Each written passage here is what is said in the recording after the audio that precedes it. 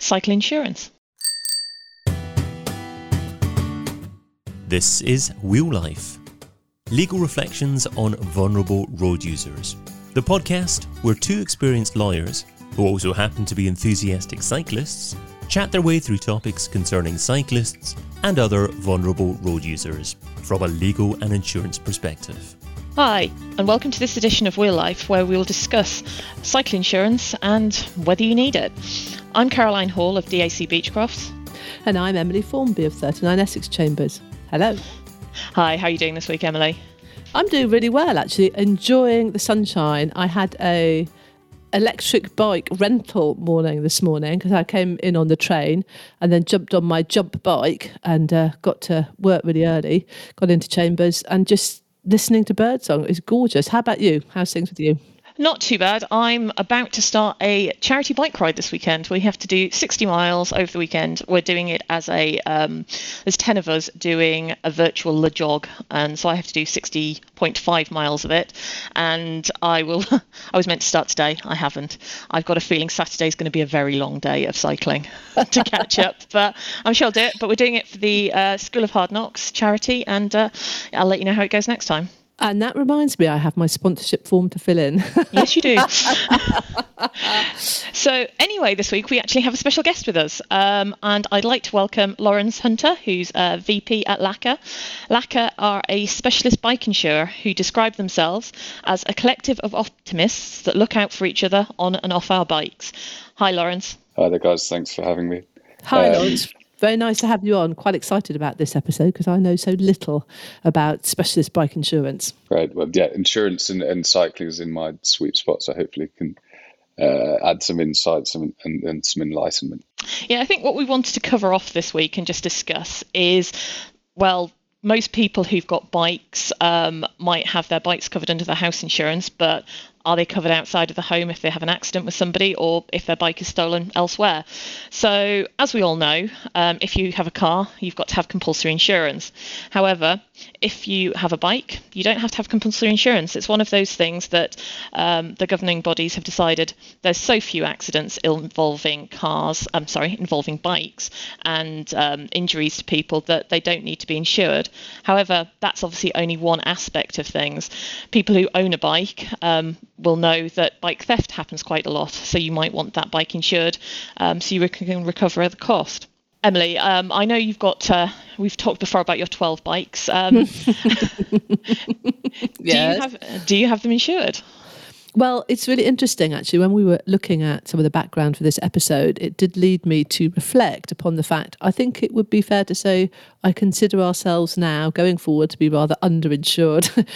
We've got the usual kind of insurance on the house, but that only is quite a low limit. And as listeners to the podcast, and as Caroline certainly knows, over the last year, we've branched out into the e-mountain bike world.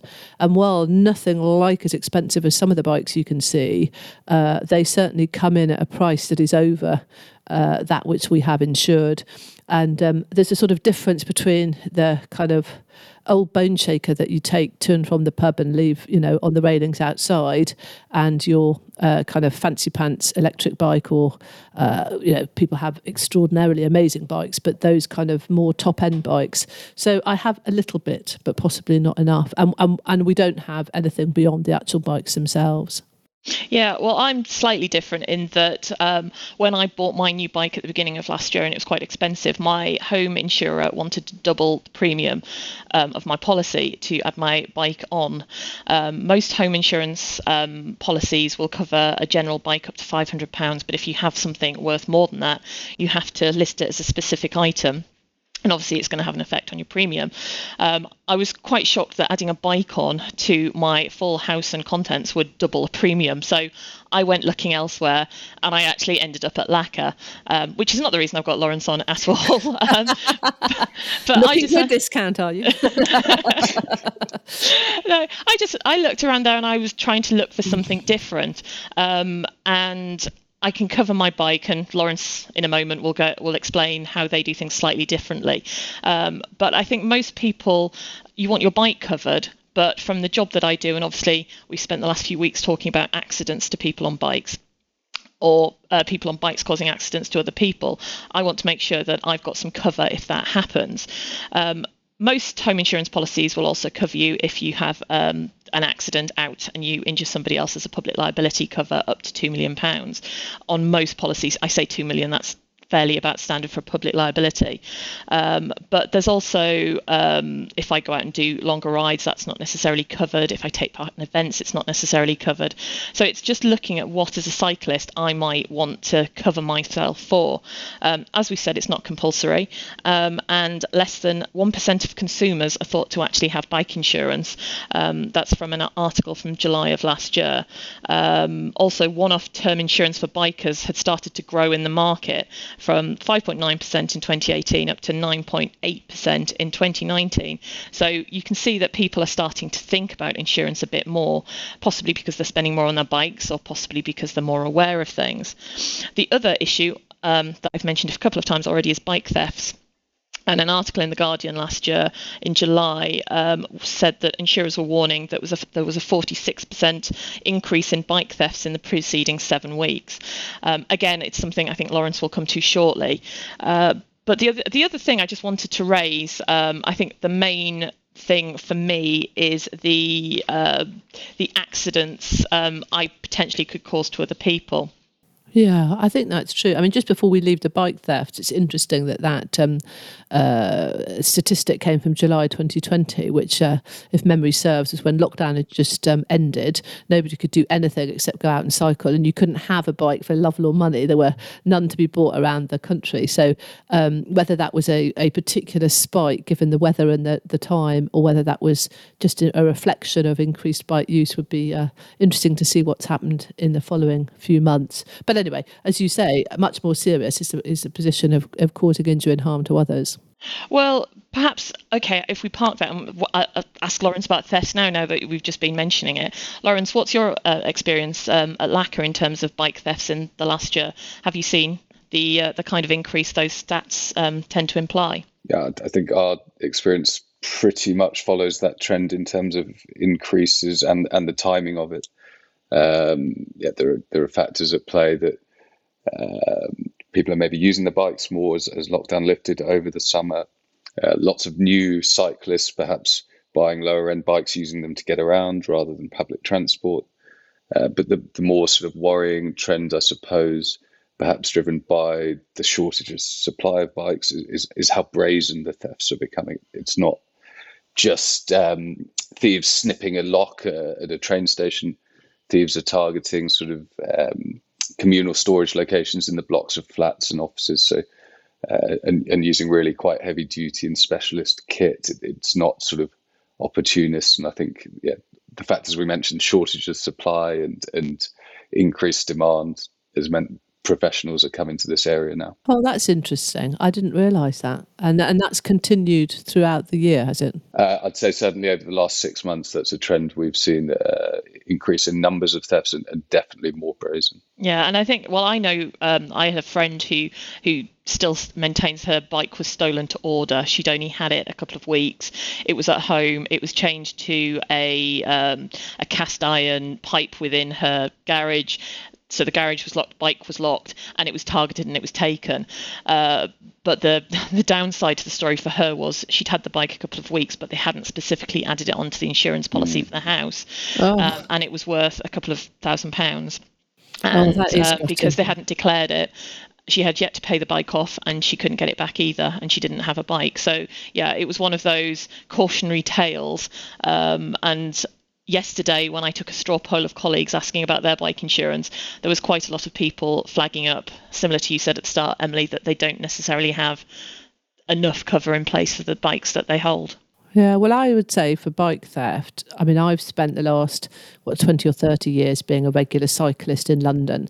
And over that time, I've never had terribly expensive bikes, but I've only had one that has worn out. The others have all been nicked along the way. But Really? actually, from being out and about, I mean, I can think one after a particularly good night in the pub, we came out and thought, was that the lamppost we used? And then realised it was. Another was outside when I was at law school. It was a really cheap lock. It was a terrible bike, actually. If they could have pedalled that home, they'd have been away. Welcome to it. So I've had sort of 2 or 3 nicked, but all from what I'd call absolutely opportunist theft from being on the street and with regular but not particularly fancy locks. So this is a whole new sort of league. Inside your garage, chained up, that's quite serious. Yeah, that's quite serious breaking and entering, isn't it? I think, yeah, and insurance clearly is there to protect people against the cost of those thefts if insurance is the right option for them. But definitely a piece of advice is to use the police, have a service where you can apply a number to your bike. I can't remember the name they give that number, but a tracking number, and that'll really help in the recovery of your bike. If your bike gets stolen, you see it pop up on eBay online, 2 weeks later you're only able to, or the police rather, only able to attempt to recover that bike if they can prove it is the exact same bike, and they need their number to do that. We've had cases where we paid out claims, and of course where we pay out a claim for damage or theft, there's money that we can recoup and sort of offset against the cost of the claim to keep costs down for our customers. We do that. And we've had situations where we know it's the bike that's online for sale, but we haven't been able to give the police the concrete proof they need to try to recover that bike. So yeah, if insurance isn't sort of right for you, then definitely I'd suggest using that tracking system. Yeah, and the police are really good at, during the summer months, if you're out on any group rides or you're going through the local villages anywhere near me, the police will have set up a tent on the side of the road and they flag you down, and they will, sometimes they do it for free, other times you have to pay kind of thing, but they know where the cyclists are going at the weekends with the high-end bikes, and they do pop-up service so you can have your bike marked. They also turn up at all the sporties I've done. They tend to be there to mark bikes as well, because as you said, it's preventative, but ultimately if it does get stolen, it helps you reclaim your bike at the other end. They grab us commuters at Admiralty Arch. Yeah. They often set up they have a sort of actually something we'll talk about on another episode. They often have a lorry as well, so you can see how invisible you are from a lorry. But they have a tent and they'll give your bike a quick check over and mark it at the same time.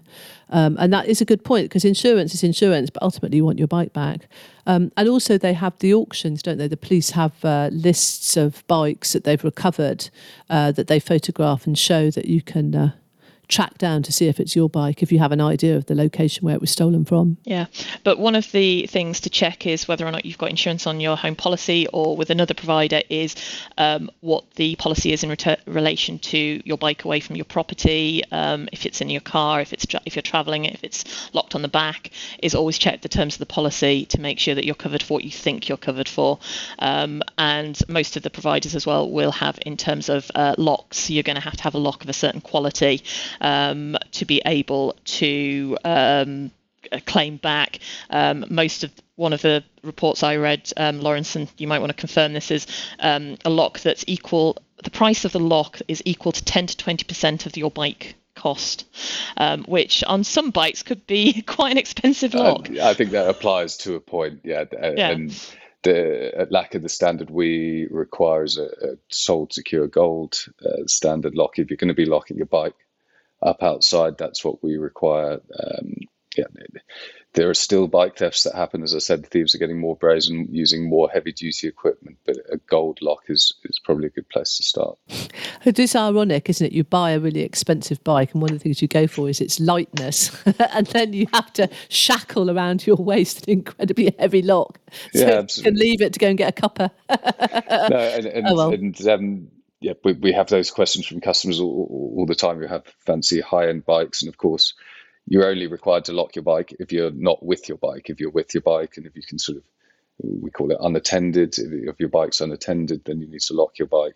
If not, then there's no need for you to lug your heavy gold lock around the Surrey Hills if that's what you do. But if you are using the bike to get to the pub and you're going to be inside and lock it to a lamppost, then we do ask that you use a certain standard of lock. Yeah, it's all pretty common sense. I don't think I've ever locked my bike up anywhere on the basis either I'm going out with friends, so you all keep the eye in the bike while somebody goes in and gets the coffee or the pint or whatever it is.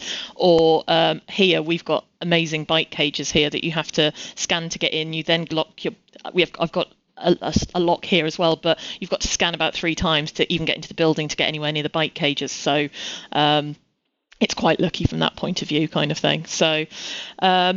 So bike thefts is, I think, something close to most of our hearts. But the other issue that I referred to earlier was in relation to accident cover. And I think we mentioned this previously. I think it was possibly back in the first podcast. The first episode was the incident back in June 2019, the case of Brushgate and Hazeldine involving the cyclist and pedestrian in London. And the reason this one got publicity everywhere and it ended up leading to a GoFundMe campaign was because the cyclist didn't have any cycling insurance, didn't have any home insurance, didn't have any insurance in place. So as a result, when this went to trial and it was found on a 50-50 basis that he was 50% responsible for the accident, he was ordered to pay the claimant £8,232 worth of damages, which when you apply the Con-Neg discount brings it down to £4,161, which doesn't sound like a huge amount of money. But I don't know about you. I don't think I could necessarily put my hands on that to pay somebody back that quickly. The main issue was in relation to the costs on this case. It fell out of the normal portals, and as a result, the rumoured costs from the claimant solicitors were about £112,000. So if you're looking at £112,000 worth of costs plus £4,000, that's a lot of money for anybody to find. As I said, this case got quite a lot of publicity. So as a result, a lot of concerned cyclists put together a GoFundMe page. And eventually, after some negotiation, a few other different points, the costs were actually brought down to £30,000. I would just say at this point that while it quite rightly had a lot of publicity about the issue of insurance, I think it's important not to forget that there was a poor woman who was crossing the road who was basically mown down by a cyclist who didn't stop. And while the cycling community obviously came to the aid of one of their own, I think actually, leaving aside the costs, which we all know the costs of litigation can be as they are, essentially here was a woman just going about her business, crossing the road in a group of people, and Mr. Hazeldine cycled at some considerable pace straight into them. So as a start of a 10, I think that the first thing to take away is, as a cyclist, as we always say, be mindful of those around you, because then the accident wouldn't have happened in the first place. But the second point, obviously, is that of insurance, and that would have provided a far easier ride, excuse the pun, a far easier course for Mr. Hazeldine had he had such insurance in place. Do you think the pedestrian in that case would have been better protected had insurance for cyclists been compulsory and there been greater scope for the gentleman to cover those costs in awards and legal costs? I think that's a really difficult point, actually. And I know Caroline, by her intake of breath, also has things to say. But I think the debate about whether there should be compulsory insurance for cyclists is a very particular and difficult one, because, of course, it would lead to all sorts of other things, of registration, of management, of things that would all have a chilling effect on overall people cycling. And the benefit of moving from cars to cycling are such that, and the number of accidents are so low, I think it's quite difficult to justify compulsory insurance. I think the best thing would have been for Mr. Hazeldine to have cycled sensibly, and for him to have, not have the accident happen. And of course, I don't know all the ins and outs from both of their points of view, but for the claimant's point of view, she was injured. I mean, I suppose she could have been injured, for example, if somebody had run across the road in the other direction, run into her and knocked her over, as an example of another way in which people would be injured. And you wouldn't suggest that the pedestrian should have insurance. So in these particular circumstances, I'm always wary, because we all know ins and outs of cases. We all know how partial reporting can be without knowing a lot more about the particulars of this case. But in general, I'm not convinced that compulsory insurance for cyclists is the way to go as a society as a whole. But obviously in this instance, it would have made life a lot easier for everyone. I think the point I was trying to make with this in terms of my personal view, because obviously I deal with these cases day in, day out, is that if I had an accident for any reason and I knocked somebody over, I would want to be able to pay their compensation, get them back to a position that they would have been but for the injury that I caused them, kind of thing. And that's my personal view, because I see this all the time, and I want to be able to have that money in place to give to those people. But as you said, it's the cycling in beforehand and knowing what happened. Well, we don't 100% know what happened, but accidents do sometimes happen. My brakes could have failed, it could have happened, and I would want to be in a position to compensate. But I agree with you in terms of the chilling effect that everybody having to have insurance as a cyclist. It would have a massive impact on what everyone's trying to do in terms of the environment. And most in accidents involving cyclists and pedestrians, they're minimal, and that's why it's not compulsory. But from your point of view, Lawrence, as the man on the street with the insurance hat on, what do you think? Well, I think Caroline's considerations in choosing to buy insurance are the right ones. Can you foresee the type of thing you're trying to protect against happening? So can you foresee an accident happening? Can you cover the cost of the consequences of those accidents without it having a major financial impact on you and your life? And you can apply these considerations to the bike itself and to liability. And then what does it cost to offset that risk? And that's the sort of value equation. Liability insurance itself, I think, is, with LACA, it's £1 a month via the LACA Club. It's relatively inexpensive, and it gives you the sort of peace of mind that in an extreme scenario, you won't be having to find significant amounts of money were you to be found to have caused an accident. So you're protecting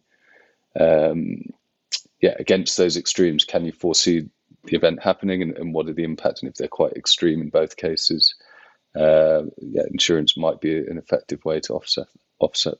Going back to that case, obviously, as I said, the figures came down, and ultimately everything was paid, and I think Mr. Hazeldine ended up having about £3,000 to find himself on top of that. As you've just said, in terms of getting bike insurance, cyclist insurance, and public liability insurance, the cost is relatively low for cyclists versus a car insurance premium, depending on what you're going to cover. And this leads in nicely to one of our questions from one of our listeners. This has come in from a friend of mine, Paul, who has... you ruined it there. It made it sound like we had actual listeners, not just mates. Should we go back and record that bit? But no.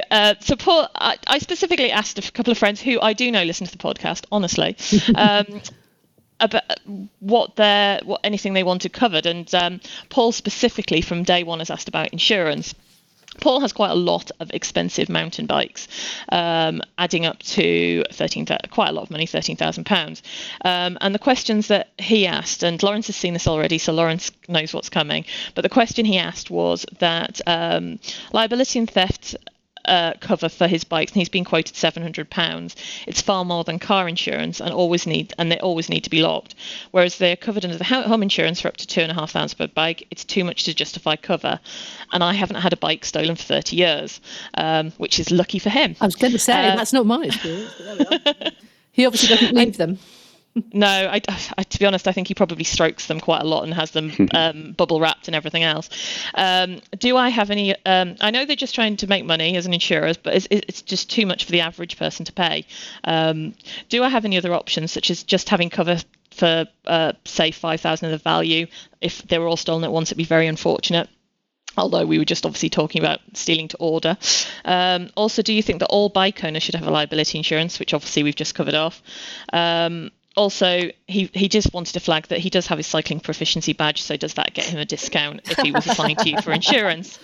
So In terms of insuring, obviously, kit, you've just said, obviously, public liability insurance is an add-on and it's relatively cheap, but actually insuring your kit can be quite expensive.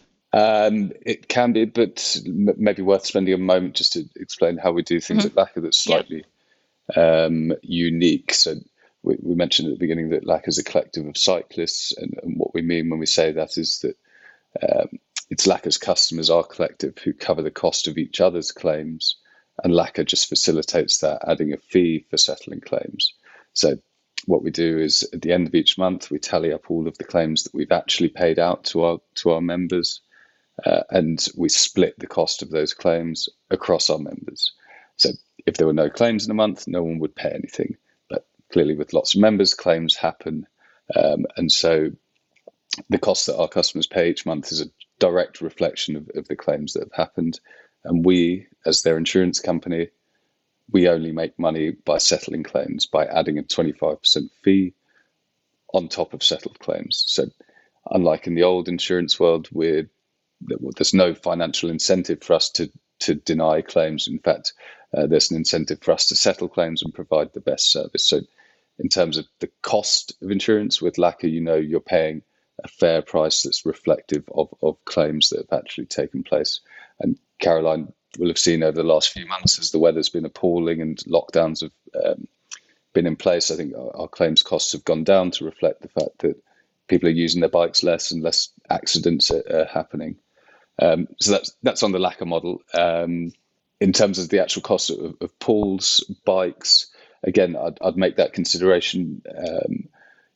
Could you cover the cost of replacing all those bikes if the worst were to happen? And if the answer is yes, and it wouldn't impact another part of my life, I wouldn't be cancelling the family holiday or having to sell the family silver, then maybe it's something you can absorb yourself. If the answer is no, then particularly in the LACA model, it's an effective way of offsetting that risk. So depending on how that £13,000 of bikes is split, so depending on whether it's on one bike or 13 bikes, the price would be slightly different. But with LACA, it would cost about £45 a month, slightly less if there are fewer claims and slightly more if there were more claims, but about £45 a month, which means that Paul would have to make a consideration whether he thinks he would have £13,000 worth of claims in about a 25-year period, which is about how long it would take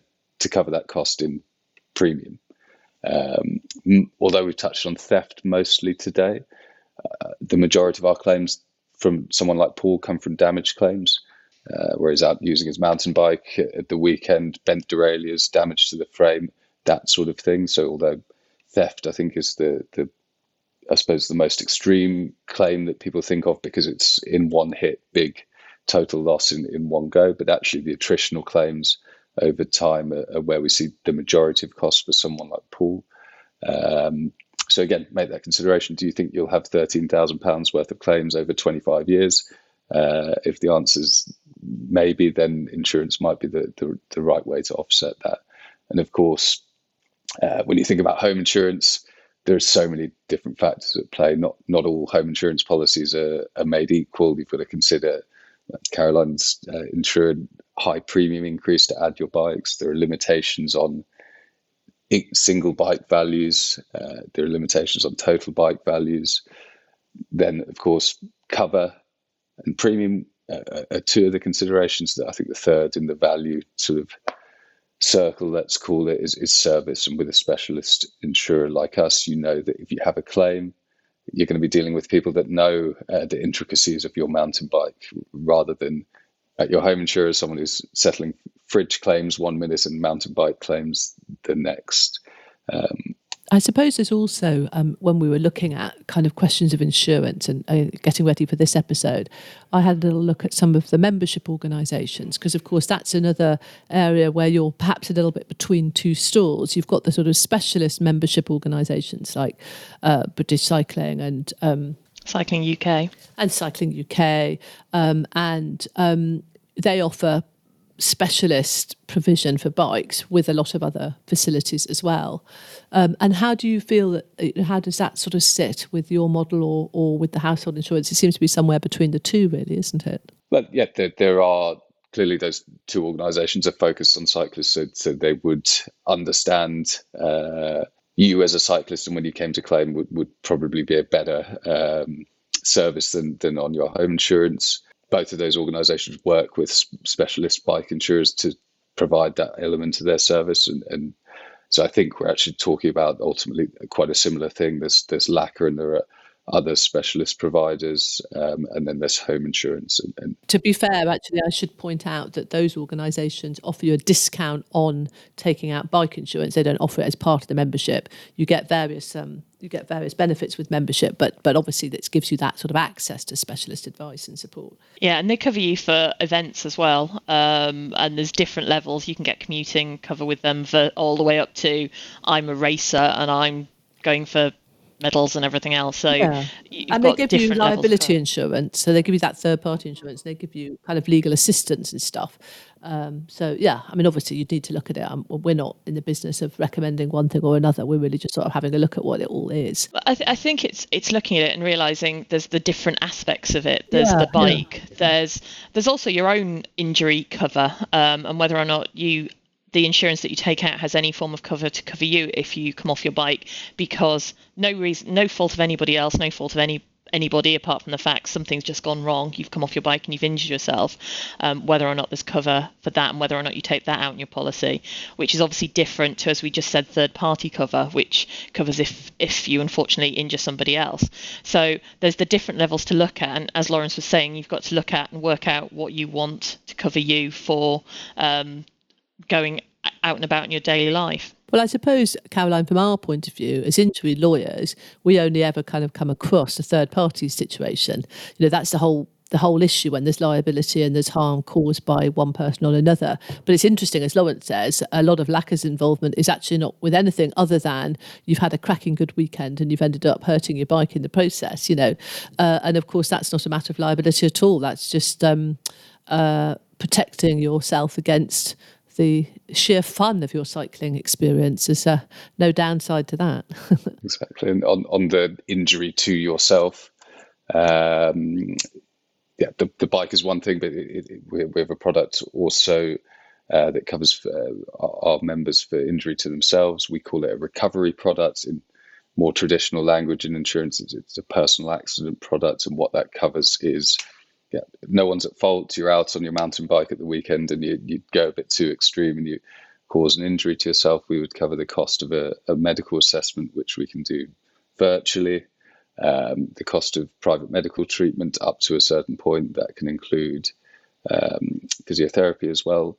But the reason we call the product the recovery product is really that we take it one step further and aim to do two things. One, to get you back on your bike faster with those sort of specialist services like physiotherapy, and then two, to minimize the impact of that injury on your life as a cyclist.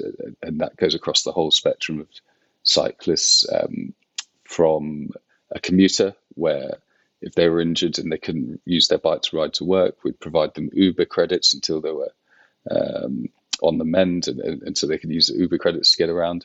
If you're right at the other end of the spectrum and you're sort of a hardcore racer, we can send a Watt bike to your home, so that, you know, if your collarbone's in a sling and you can't go out on the road, you can at least keep your fitness up indoors. So, the bike is one thing. Injuring someone else or being liable is another, and then of course, injury to yourself is a big concern for a lot of our members as well. It's quite funny. I'm looking at that thinking, I cover my bike, I cover injuring somebody else, but I don't actually cover injuring myself. Well, I was just thinking, it's interesting when Caroline and I sometimes talk about other episodes, we generally make our episodes about things that we are curious about ourselves. And one of the things we've talked about is actually the desire of cyclists in particular to keep fit and keep going, despite, I mean, we often obviously see it when they've had very serious injuries or involved in sometimes life-changing accidents. But that's really interesting that you have a whole product that's designed at getting the cyclist back on, if not an actual bike, a model of a bike as soon as possible. And obviously that is something driven doubtless by your members members saying what they want.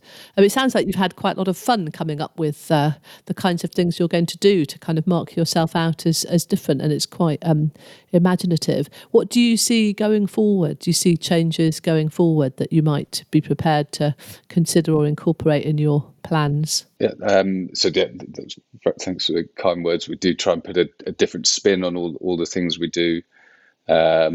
I think, as we've mentioned, lots of new people are dusting off their bikes from the shed for the first time in years, or going to Halfords and buying an e-bike for the first time, where they don't want to, either they're concerned about the environment or they're concerned about the current circumstances and don't want to jump back on the tube or public transport so quickly. So we're seeing a huge growth in the number of people using bikes for the first time in a long time. So we've got in the pipeline a brand new proposition design for those newer cyclists, the sort of one-stop shop for all of your cycling needs. We have something called the Lacquer Club at the moment, but that's going to be seriously beefed up and will be the one-stop shop for all of your cycling needs. I'm trying not to sort of get into too much detail as it's coming in the next few weeks, but definitely keep your eyes peeled. There'll be lots more cover in there with a lacquer twist that will hopefully meet the needs of those people that are jumping on the bike again for the first time. So basically looking at cycling from insurance from a cyclist perspective rather than a car driver's perspective. So looking at insurance entirely differently then. Yeah, what are the 3, 4, 5 things you need when you jump on a bike for the first time? You need to think about its maintenance. You need to think about protecting yourself against some of the risks involved with using that bike. And we've got a proposition in the pipeline that I think is going to touch on a lot of those points and really, I suppose, support people in jumping on the bike. Okay, so what I want is a good, well-fixed mug holder that I can put on the front of my handlebars with a completely non-spill coffee mug, so I can have my coffee while I'm commuting. So when my son was a baby, they just started to bring them out to put onto pushchairs, and I always looked at them with some envy, and I just actually realised that's what I need. So when we talk about our cycling at the beginning, Caroline's done some like multi-mile hilly thing, and I've cycled to work and grabbed a coffee. So actually what I want is a product that gives me my coffee while I cycle. It's killing two birds with one stone. Lots of cyclists seek out the cafe stop for a sit down, but you don't want to let up and have it on the go. Well, I don't really go that far. I'm only going from home to work, But yeah, let me have my coffee on the way, and I'll be yours. No, that's fantastic. Well, have we covered everything we wanted to cover off? I think we have. I think what was really interesting, actually, the only other thing I'd say was your sweepstake around the office of who had what cover. I think that was really, really interesting. I think it just goes to show that when I was feeling underinsured, I might not be alone. Lots of people have got very keen on cycling but haven't really thought about all the things that go with it. And LAC is a really interesting way forward. And yeah, definitely something I'm going to think about going forward. Thanks for coming on. Fantastic. Thanks a lot for your time, Lawrence. Thanks for listening. Wheel Life is brought to you by international law firm DAC Beechcroft and Barristers Chambers 39 Essex Chambers. Discover more articles, podcasts and webinars over at dacbeechcroft.com and 39essex.com.